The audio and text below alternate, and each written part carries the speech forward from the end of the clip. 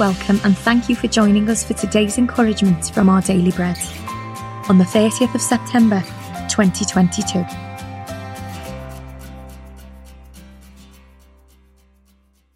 The Bible reading today is Isaiah chapter 30, verses 12 to 18. Therefore, this is what the Holy One of Israel says.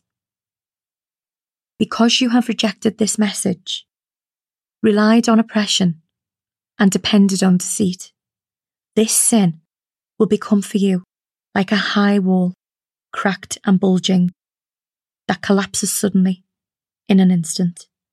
It will break in pieces like pottery, shattered so mercilessly that among its pieces not a fragment will be found. For taking coals from a hearth, or scooping water out of a cistern, this is what the Sovereign Lord, the Holy One of Israel, says. In repentance and rest is your salvation. In quietness and trust is your strength. But you would have none of it.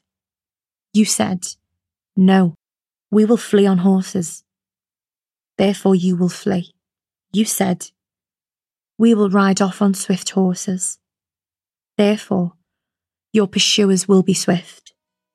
1,000 will flee at the threat of one. At the threat of 5, you will all flee away, till you are left like a flagstaff on a mountaintop, like a banner on a hill. Yet the Lord longs to be gracious to you. Therefore, he will rise up to show you compassion. For the Lord is a God of justice. Blessed are all who wait for him.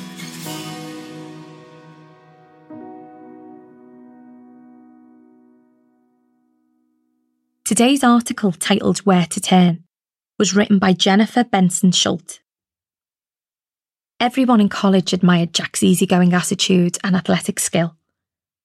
He was happiest in mid-air above a half-pipe ramp, one hand holding a skateboard, the other stretched out for balance. Jack decided to follow Jesus after he started attending a local church. Up to that point, he'd endured significant family struggles and had used drugs to medicate his pain. For a while after his conversion, things seemed to be going well for him, but years later, he started to use drugs again. Without the proper intervention and ongoing treatment, he eventually died of an overdose. It's easy to turn back to what's familiar when we face difficulty.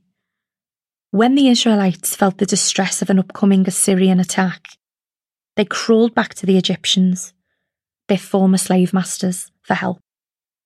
God predicted that this would be disastrous, but he continued to care for them, although they made the wrong choice. Isaiah voiced God's heart. The Lord longs to be gracious to you. Therefore, he will rise up to show you compassion.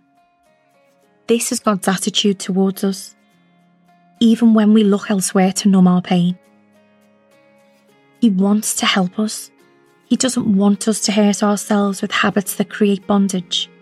Certain substances and actions tempt us with a quick sense of relief, but God wants to provide authentic healing as we walk closely with him.